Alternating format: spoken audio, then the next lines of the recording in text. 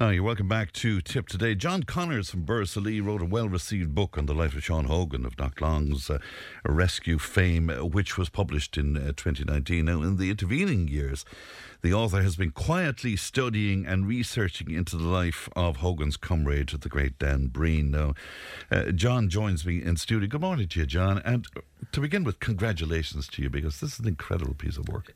Thanks, Fran, and I appreciate that. People thought I've gone missing for the last number of years, but I've been quietly nibbling away at different places and gathering my research, and now it's coming to fruition. And what a piece of research. You did hesitate, John, to write the story. Why?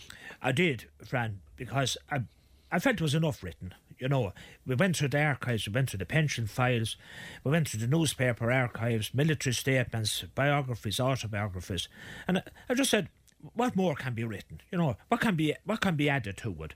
Now, I didn't kind of really set out to do this, only I submitted to a little bit of, I suppose, gentle persuasion. And I finally consented to it. But in the middle of it all, Fran, it just felt like abandoning the whole project because I wasn't making any real progress, you know. And there's just something that always stuck in my mind about a book I gave to an uncle of mine. And, you know, after 2 weeks I went back and said, well, Seán, what do you think of that? He said, that's really lovely. He said, but sure, he said, I read all that in other books. So I didn't want anybody to say that about me. Say that. Well, there's no way they could say that about this book, because I think it's incredible. But where does it leave his memoir, My Fight for Irish Freedom, John? I sum up his memoir and his second statement to the Bureau of Military History like this. He didn't write either of them. Kitty Doherty, Seamus Doherty wrote the book. I would believe the father Colin Conway, a Clonmel man, that wrote the second statement to the Bureau of Military History. Now, I'm fairly certain of that, but of course I'm sure about Kitty Doherty. Yes, and I'm fairly certain about the and again, this will surprise a lot of people too, you know. But I go further than that. I don't think he actually read them either, leave alone not writing them, because surely he would have made some effort, you know, to correct you know, stuff that's blatantly wrong, you know, and then, you know, I projected an image of a man that didn't exist. The myth. The myth. That's the myth, you know. That's the you know, that's part of the title of my book, you know, the myth behind the man. So, you know, so I believe then what happened is, you know, that a public perception was created. You know, the hero was created. And, you know, we Tipperary people, we like our heroes. Of course, yes. But he did perpetrate that himself too, didn't he? Oh, he certainly didn't. He didn't discourage it. He did not discourage it, you know. And, you know, in his life, in his later life, he you know, and consequently, Fran, an image of Dan Breen has filtered down into public perception that has been adopted by both his admirers and his detractors alike, that I believe, and that my book, I believe, will reveal, is very far from the truth. So, the revelation in the book, as far as I can see from it, correct me if I'm wrong, he's a much more complex man than we might have given him credit for. Complex, contradictory, controversial when it suited him, and certainly colourful. Perhaps a degree of actor on the stage, you know, and like I said, that image created then had to live up to that, you know, and not only could the man be contradictory, but he could be very contradictory in the course of one day. Yes, yeah. You know, so, and again, friend, maybe this is not unusual. Like, I approach history from this sense. Like, when I began this, I suppose I would say maybe I didn't have maybe the most charitable view of Dan Breen. I felt like his book, you know, was written to the exclusion of other people. Yes, you know, you could say that, you could. You know, when I began to research, I got to like the man I did. But, you know, life itself, you know, life in general does not happen at the extremes. You know, not all of life. Like we say in sport, it's played in the middle third. Yes. And that's where most of life happens. And that's where most of Dan Breen's life happened. You know, so what has happened is this. And this is something, I suppose, that, you know, I often spoke to a friend about, you know, my memories of 1966 and the commemoration of the Rising, the insatiable desire for heroes. Yes. You know, and then, no shortage of candidates willing to step up at that pedestal. This is the country we wanted at the time. We're looking at it differently now, thank God. We look at, but with all of these things, it is easy to demonise your opponent, and it is easy to sanctify the person that's not. But there is a ground that I search for, and that's that territory, what I call understanding, to attach understanding to individuals, what they've done, their motivations. And I find that a more joyful adventure than the simplicity of condemnation or whatever. Of course, yeah. So many. As I say, we're only going to scrape the surface today on this because the book. There's so much in the book. A couple of surprises for me. He wasn't at all fond of Irish America. In fact, he had very little time for Irish America. Very little time for Irish America. Strangely enough, though, in 1929, when, after losing his seat and being rejected by the voters at Tipperary, his first port of call was America. Again, the contradictions. Yes, but he thought they supported the Brits as far as he was concerned, and they played no part in the War of Independence. Oh, yes. And, we say, the Paris Peace Conference, which, of course, goes to show another side that people don't suspect or don't maybe wish to acknowledge. Like, those views are educated views. England was my enemy, America was the friend of my enemy. But it was, like Woodrow Wilson and the Paris Peace Conference, that helped him to, that's education to come to those conclusions. Yes. And he was pretty adamant about that. And, of course, so adamant about it, was not too willing to change his mind on that at any stage. Indeed. Solohead, we have to talk about Solohead because, again, I mean, the shooting of the policeman, was that premeditated? Were they just collateral damage, as they might say nowadays? But again, two very different, views from Breen on that. Yes, yeah. In my fight for Irish freedom, they were brave Irishmen too. Yes.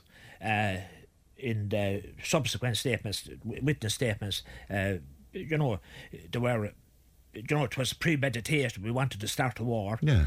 Like, I'm very sceptical about this thing. We wanted to start a war. Like, when did that period of trouble become known as a war? Retrospectively. Yes. Now, of course, there's that war front that said, "Dear all Ireland free." Yeah. And, it wouldn't be go amiss, like, for somebody to say, like, I was the one who initiated that. I was the one who started that, yes. And, but you're sceptical, though, of the notion that the guys sat down and decided, we have to go and we'll kill these two, and therefore that will kick things off. I'm very sceptical. You're sceptical about that. I'm very sceptical about that. Like, there are other people at Solohead that also give statements that would contradict that. Yes. Tim Crowe, for example, said that his mission was to guard whatever prisoners were taken.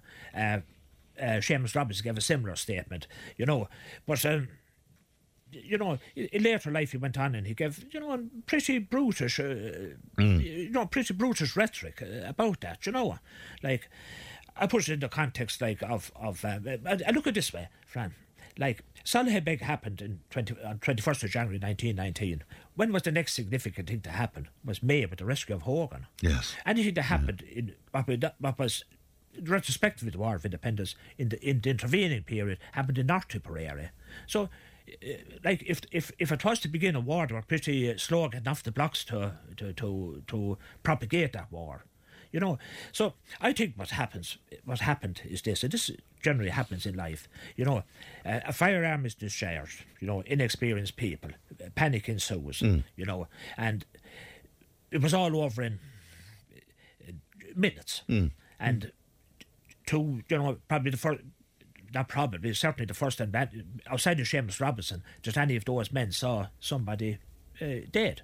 They were involved in that, into taking a life, for the first time. So,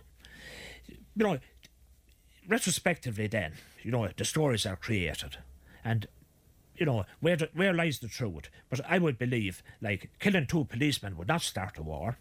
It might, the season of explosives might add to an arsenal that might facilitate that at a later date. But the actual killing of the policeman itself So, you know, where lies the truth, Fran? We don't know. You also speak about, well, from his point of view, the absence of recognition of the IRA military campaign in 1919. Yes. And that is factual, isn't it? That's factual. They went to Dublin and they were offered safe passage to America by Mulcahy. And this is something that rankled with Breen all his life. Yeah. And he actually had traded harsh words with De Valera about this, he did. When he printed his book, you know, and when the book was printed, I'd say, and you know, and he said like the General Headquarters were not supportive of our efforts. Now, De Valera, of course, being the politician, contested that, and there was a little bit of to and fro and independent, and it was settled.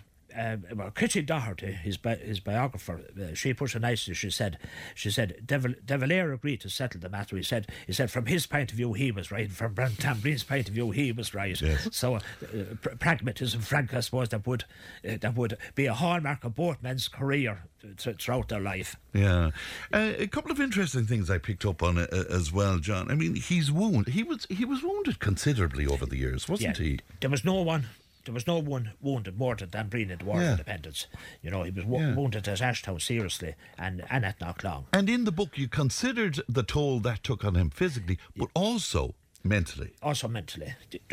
Dominated his life. You know, and when he went to America, you know, he got treatment there. Then the whole saga began about getting compensation for that treatment when he came home, and of course that, you know, took on a life of its own. It did, but you know, he was, and in 1961, the general election, he contested. It was the last time contested election, and he did not canvass. And he sent a letter, you know, to the papers at Tipperary, and he had the index finger of his right hand was amputated. No, I was a bit sceptical about this, Fran, because what would the index finger of his right hand be? Only the finger that pulled the trigger of the revolver that laid many a fictitious black and tan low. Yes, yeah. But it was true. It was true. You know, so he did, and you know, and he was. He had a row with Willem O'Brien outside Hayes' Hotel in Thurles, you know, and he wrote to a friend of his, Tom Ford, a member of the Labour Party. O'Brien was a member of the Labour Party, and he didn't want to be falling out with any of these fellas, he didn't. You know, Dan Breen was an amicable kind of man. He liked friendships, and he appreciated good friendships. But he wrote to Ford, you know, could he settle this thing? He said, I was after taking dope. That was a painkiller he was taking. He referred to it as dope. Yes. He said, when I take dope, he says, I'm so contrary I'd even fight with myself. These were issues of his. Of course, these were issues that dominated. And I know we're jumping back and forth there, but the other thing I found very interesting that he said that, you know, within Fianna Fáil, he had very few friends. He had a lot of, and particularly I was taken with the story about Michael Davern. Oh, yes. What I thought before that was very interesting was his in his biography, Cormac Brannock, you know, the man who instilled that spirit of nationalism. He taught us a version of history, and you know, in 1944, was his teacher. Yes, yeah. Brannock was in Dublin, chairman of the INTO, Fianna Fáil TD, but he wasn't Cormac Brannock now. He was Charlie Welsh, and Charlie Welsh.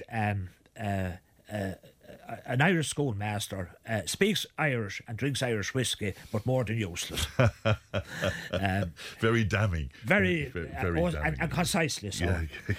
Yeah. The to and fro with Davern's so interesting.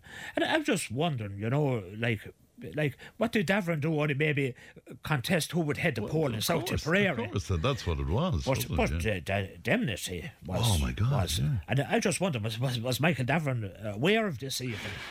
but you know, these were things, Fran, that, you know, like that with John Nash and the Landscape Fair, which I've written about too pretty extensively. These were things that dominated his life, and you know, from his writings actually overwhelmed him. You know. You know, and do you put that down to that he was emotionally damaged over the years? That these became obsessive almost with yes, yeah.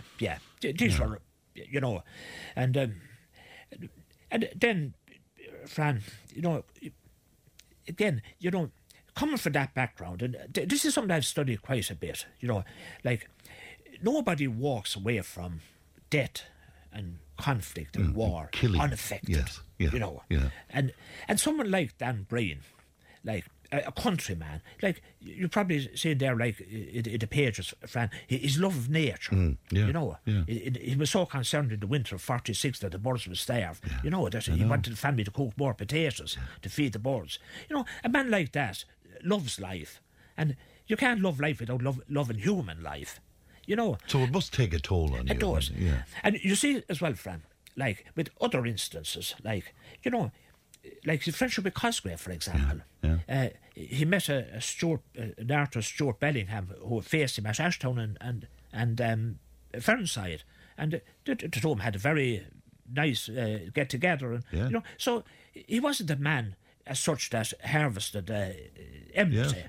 And he was very quick to say, of course, he loved Michael Collins, but he hated the treaty. Yes, He loved yes. Collins. Though. Yes. You know. You know, I suppose one of the,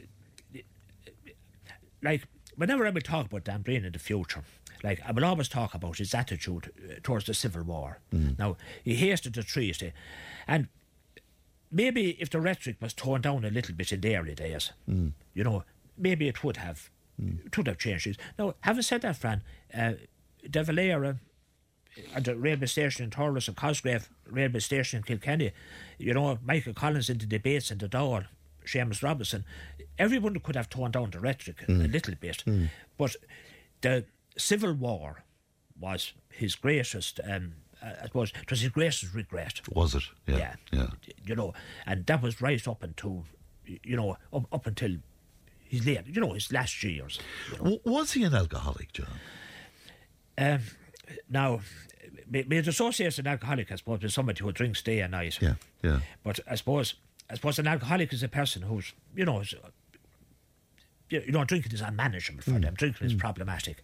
Now, I would say in this sense he was, that he had the foresight to remain abstinent from drink for long periods of time, you know, and he could recognise the damage to do to him, and he recognised that he couldn't function fully and properly, you know, but he had consumed too much alcohol. Now, the early 30s were a very volatile time in his life, and he was involved in a number of, you know, pretty extreme incidents, you know, where guns were drawn and all of that. Now, maybe you could argue too, like in all of those instances, Dan Breen's gun was not the only gun that was drawn. but I remember Des Hannafin telling me some amazing stories about that. But anyway, but the adoption of the revolver, I suppose, and the adoption of the threat of the revolver was something he held dear. That was a volatile time in his life. It was. I would say the gambling, Fran, was a bigger issue. Was it? Yeah. I would, and just I'd give you an example, just by to your listeners, just give a little context to what was going on at the time. Pat McCartan, Dr. Pat McCartan, who was, I suppose, in the first de facto Minister for Foreign Affairs, himself and Dan Breen were very good friends. And in 1924, they intended to go to America to visit the old Fianna Joe McGarrity. And McCartan wrote to McGarrity a letter of apology that he couldn't go, that himself and Dan Breen couldn't go, that they backed the wrong horses. And it just, McCartan said casually in the letter, he says, one day, he says, we were down to the tune of £300. Now, in 1924, a primary school teacher was earning £62 a year. Right. So that will give you a context too. You know, so it was. The man had absolutely no management of money because outside of that, he was generous. He was generous to everyone. You know, he looked after people. He did, and you know. Seemingly so. You know. Would you clear up for me something? Was he an atheist, John? No. But certainly on Christmas Day of 1944, he wasn't, because himself, his wife, and two children, they went to Mass in Rathmines, and they stayed for the second Mass. So, well, of course, where family is concerned, you know, maybe that could be for a quiet life. He wasn't an atheist, he wasn't. He was mischievous, it was. And he done an interview with the Word magazine, the religious magazine, the Word, and in 1968. And he told whoever was interviewing him that he didn't believe in God, in an afterlife, in heaven, hell, or any that kind of nonsense. that initiated a deluge of letters to the nursing home in Kilcrone, pleading to go back to the faith of his fathers and all of that. And for some reason he did. Had he even begun in the first place, I don't know. But for some reason, anyway, whatever. He said a kindly old canon from Blackrock College, the parish, I forget, it was a Canon Redmond. He came and he heard his confession, and Breen said, I didn't have much to tell him, which became a little bit of variance with the man who was supposed to have killed all these people. But anyway, he didn't have much to tell him that day. But he made it public that he had come back to the Catholic faith, and of course then the letters of congratulation came, and I had quite an amount of them. And so was he playing people? Was he? Yeah. Now, if he wanted to broadcast his supposedly atheism, like, would it be better off to do it in the Irish Times than in the Word magazine? Okay. But on his return to the good old faith, he done an interview with the Evening Herald, with Desmond Rush at the Evening Herald, and Rush asked him, now that you're back to the faith of your father and mother and the faith of dear old Ireland, are you happy? He said, I am. He said, but he said, I wasn't really unhappy before that either. So, I read you will of that. Yeah, I would read, the mischievous. And the other thing to start taking credit for killings as well. Yeah. And I'm thinking, have I the right name? Is it Potter? Was it? Yes. In North Tipperary, I think, wasn't it? Yeah. Care. Oh, that was a Care. Yeah. Potter, he took credit for that killing, but I don't think he killed him. No, he had not. We talk about barrack attacks. We said the attack on the barracks in Hollyford, the attack on the barracks in Drangan, and most, in his biography, his they are centrally involved. Most devils would say that he wasn't. Yeah. But I don't know. Like, they're only all accounts. Like, and Yes, but again, was this building the myth? Yes. John? Was that it? Yeah. Yes. One person's account was as fictitious as another's. And the passage of time can do these things. But however, with the killing of Potter, the second statement to the Bureau of Military History immerses him in that in a central role. Now, the killing of Potter. Potter was taken. Just remind us about Potter, just in terms of who he was. Fran, he was a district inspector stationed in Cahir, and between Cahir and Clogheen, an ambush party, they took him prisoner, and he was kept captive, and the plan was to exchange him for a man called Thomas Traynor, who was under sentence of death in Mountjoy prison. So that did not happen, and when Traynor was executed, Potter was taken out and shot. Now, in the meantime, his captives had got very fond of Potter because he was a nice, decent man, and his execution was a botched affair. One of the men who went to kill him shot himself in his own tie. Denny Lacey apparently administered a coup de grace. So it wasn't something that would shroud anybody in glory. But at that second statement, like, it immerses Dan Breen centrally in that, and he wasn't there. Because in the Civil War, I would sum up Dan Breen's contribution like this, Fran. He came late, he went home early. Yes. And that was one of the places where that happened. The facts bear that out. It's interesting. His family life, then, he's related, and particularly, I suppose, his wife Bridget, who there's a whole story in that lady just on her own. A whole story, Fran. A whole story. And I've dealt with it pretty comprehensively, and I hope pretty sympathetically. Yes, too, I think you have. Yeah, with understanding. Again, unlike her husband, Bridget Malone married Dan Breen. She was involved in 1916 with her sister, and. I'm pretty actively involved.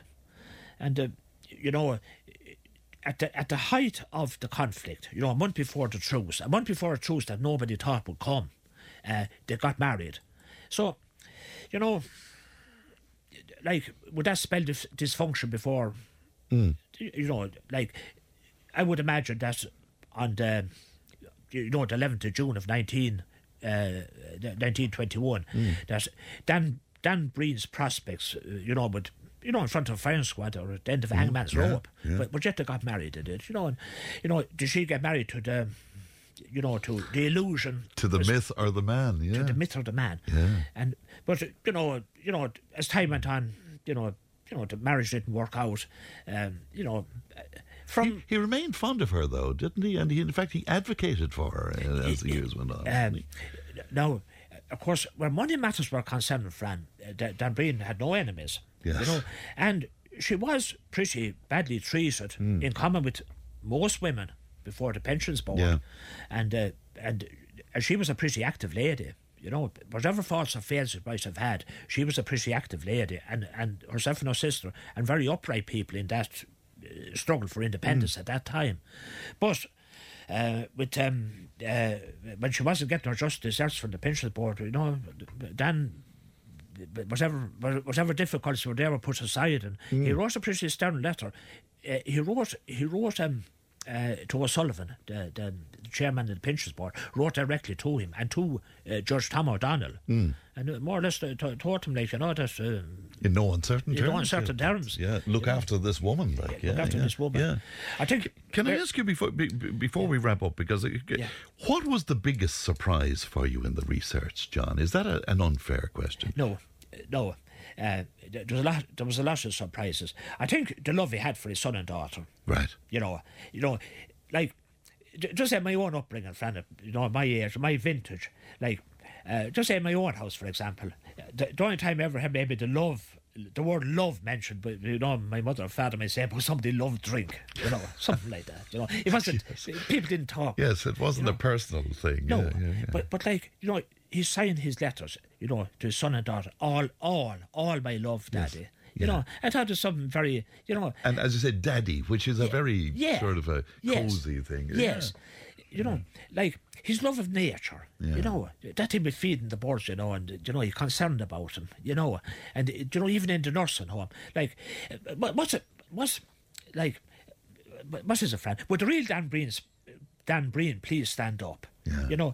And these were the surprises that came to me. Now, surprise in this sense, but in another sense not, Fran, because the life that's given there for public consumption is one thing, but it's not life, it's not. And the other thing that surprised me, or really struck me more than surprised me, at one stage he wrote a letter to his son. He was in the Mater Hospital, and I can count all the cracks in the ceiling, I can count all the cracks in the wall. Nobody should live beyond 65. Life was miserable. 2 weeks after the newspaper archives had been feasted in Clonmel at the fall rally. So what was real and what was on the pub, what was on stage. Well, that's what makes the book absolutely fantastic. The official launch, it's in Ballykistine. It's November 10th, I think. November 10th. Is it? November 10th. And everybody's welcome along to that. Everybody welcome, Fran. Very final question. At the end of it all, John, did you like him? I started off, Fran, with my issues about him. I felt he projected himself to the detriment of others, or to the neglect of others. Yeah. Writing the book, I got to like him at it. Maybe my own mad life, throughout my years, maybe I could identify quite a bit with him. Yeah. Of course, then when I went to proofreading and spelling and spell check and fellas arguing over where a comma should go and meeting deadlines, I think I nearly got to dislike him a bit again. But yes. But look, Fran, what I have there, I hope it will. I hope this, Fran, for those who have used his name for nefarious purposes, yes. to glorify bloodshed, to glorify the taking of human life, and his name has been used too much in that regard. I hope that the other side I will reveal, his efforts around the Civil War, his personal relationships, that's the Dan Breen that we should celebrate. And it's called Dan Breen, the Myth and the Man. And very finally, because I'm way over time with this, but I have to put this to you as well. Are you prepared for people to take you to task for some of what's in this book, John? I hope a week after the book is launched that I'll be looking for a safe house someplace. In this sense, I hope that his detractors will say I wasn't half hard enough for him. Right. And his admirers will say I was too hard on him. And if that happens, I feel I've done a good job. Well, I think you've done a great job because you managed to have a scholarly work extremely readable, and well done to you, John. Thank you very much indeed. Dan Breen, The Myth and the Man by John Connors, and that official launch on the 10th of November in lovely Ballykistine. Thanks very much indeed, John. That's it from me. Emma produced, Ali looks after her content. Stephen is on the way with the Time Tunnel, and I will speak to you tomorrow. You look after yourselves, and happy Halloween. Tip Today with Fran Curry. With Slattery's Garage, puck on. You can't beat experience. With over 50 years maintaining Peugeot cars and vans, we like to call ourselves the experts. Call Slattery's Garage for a free vehicle health check today. 067 24111 or slatterysgarage.ie.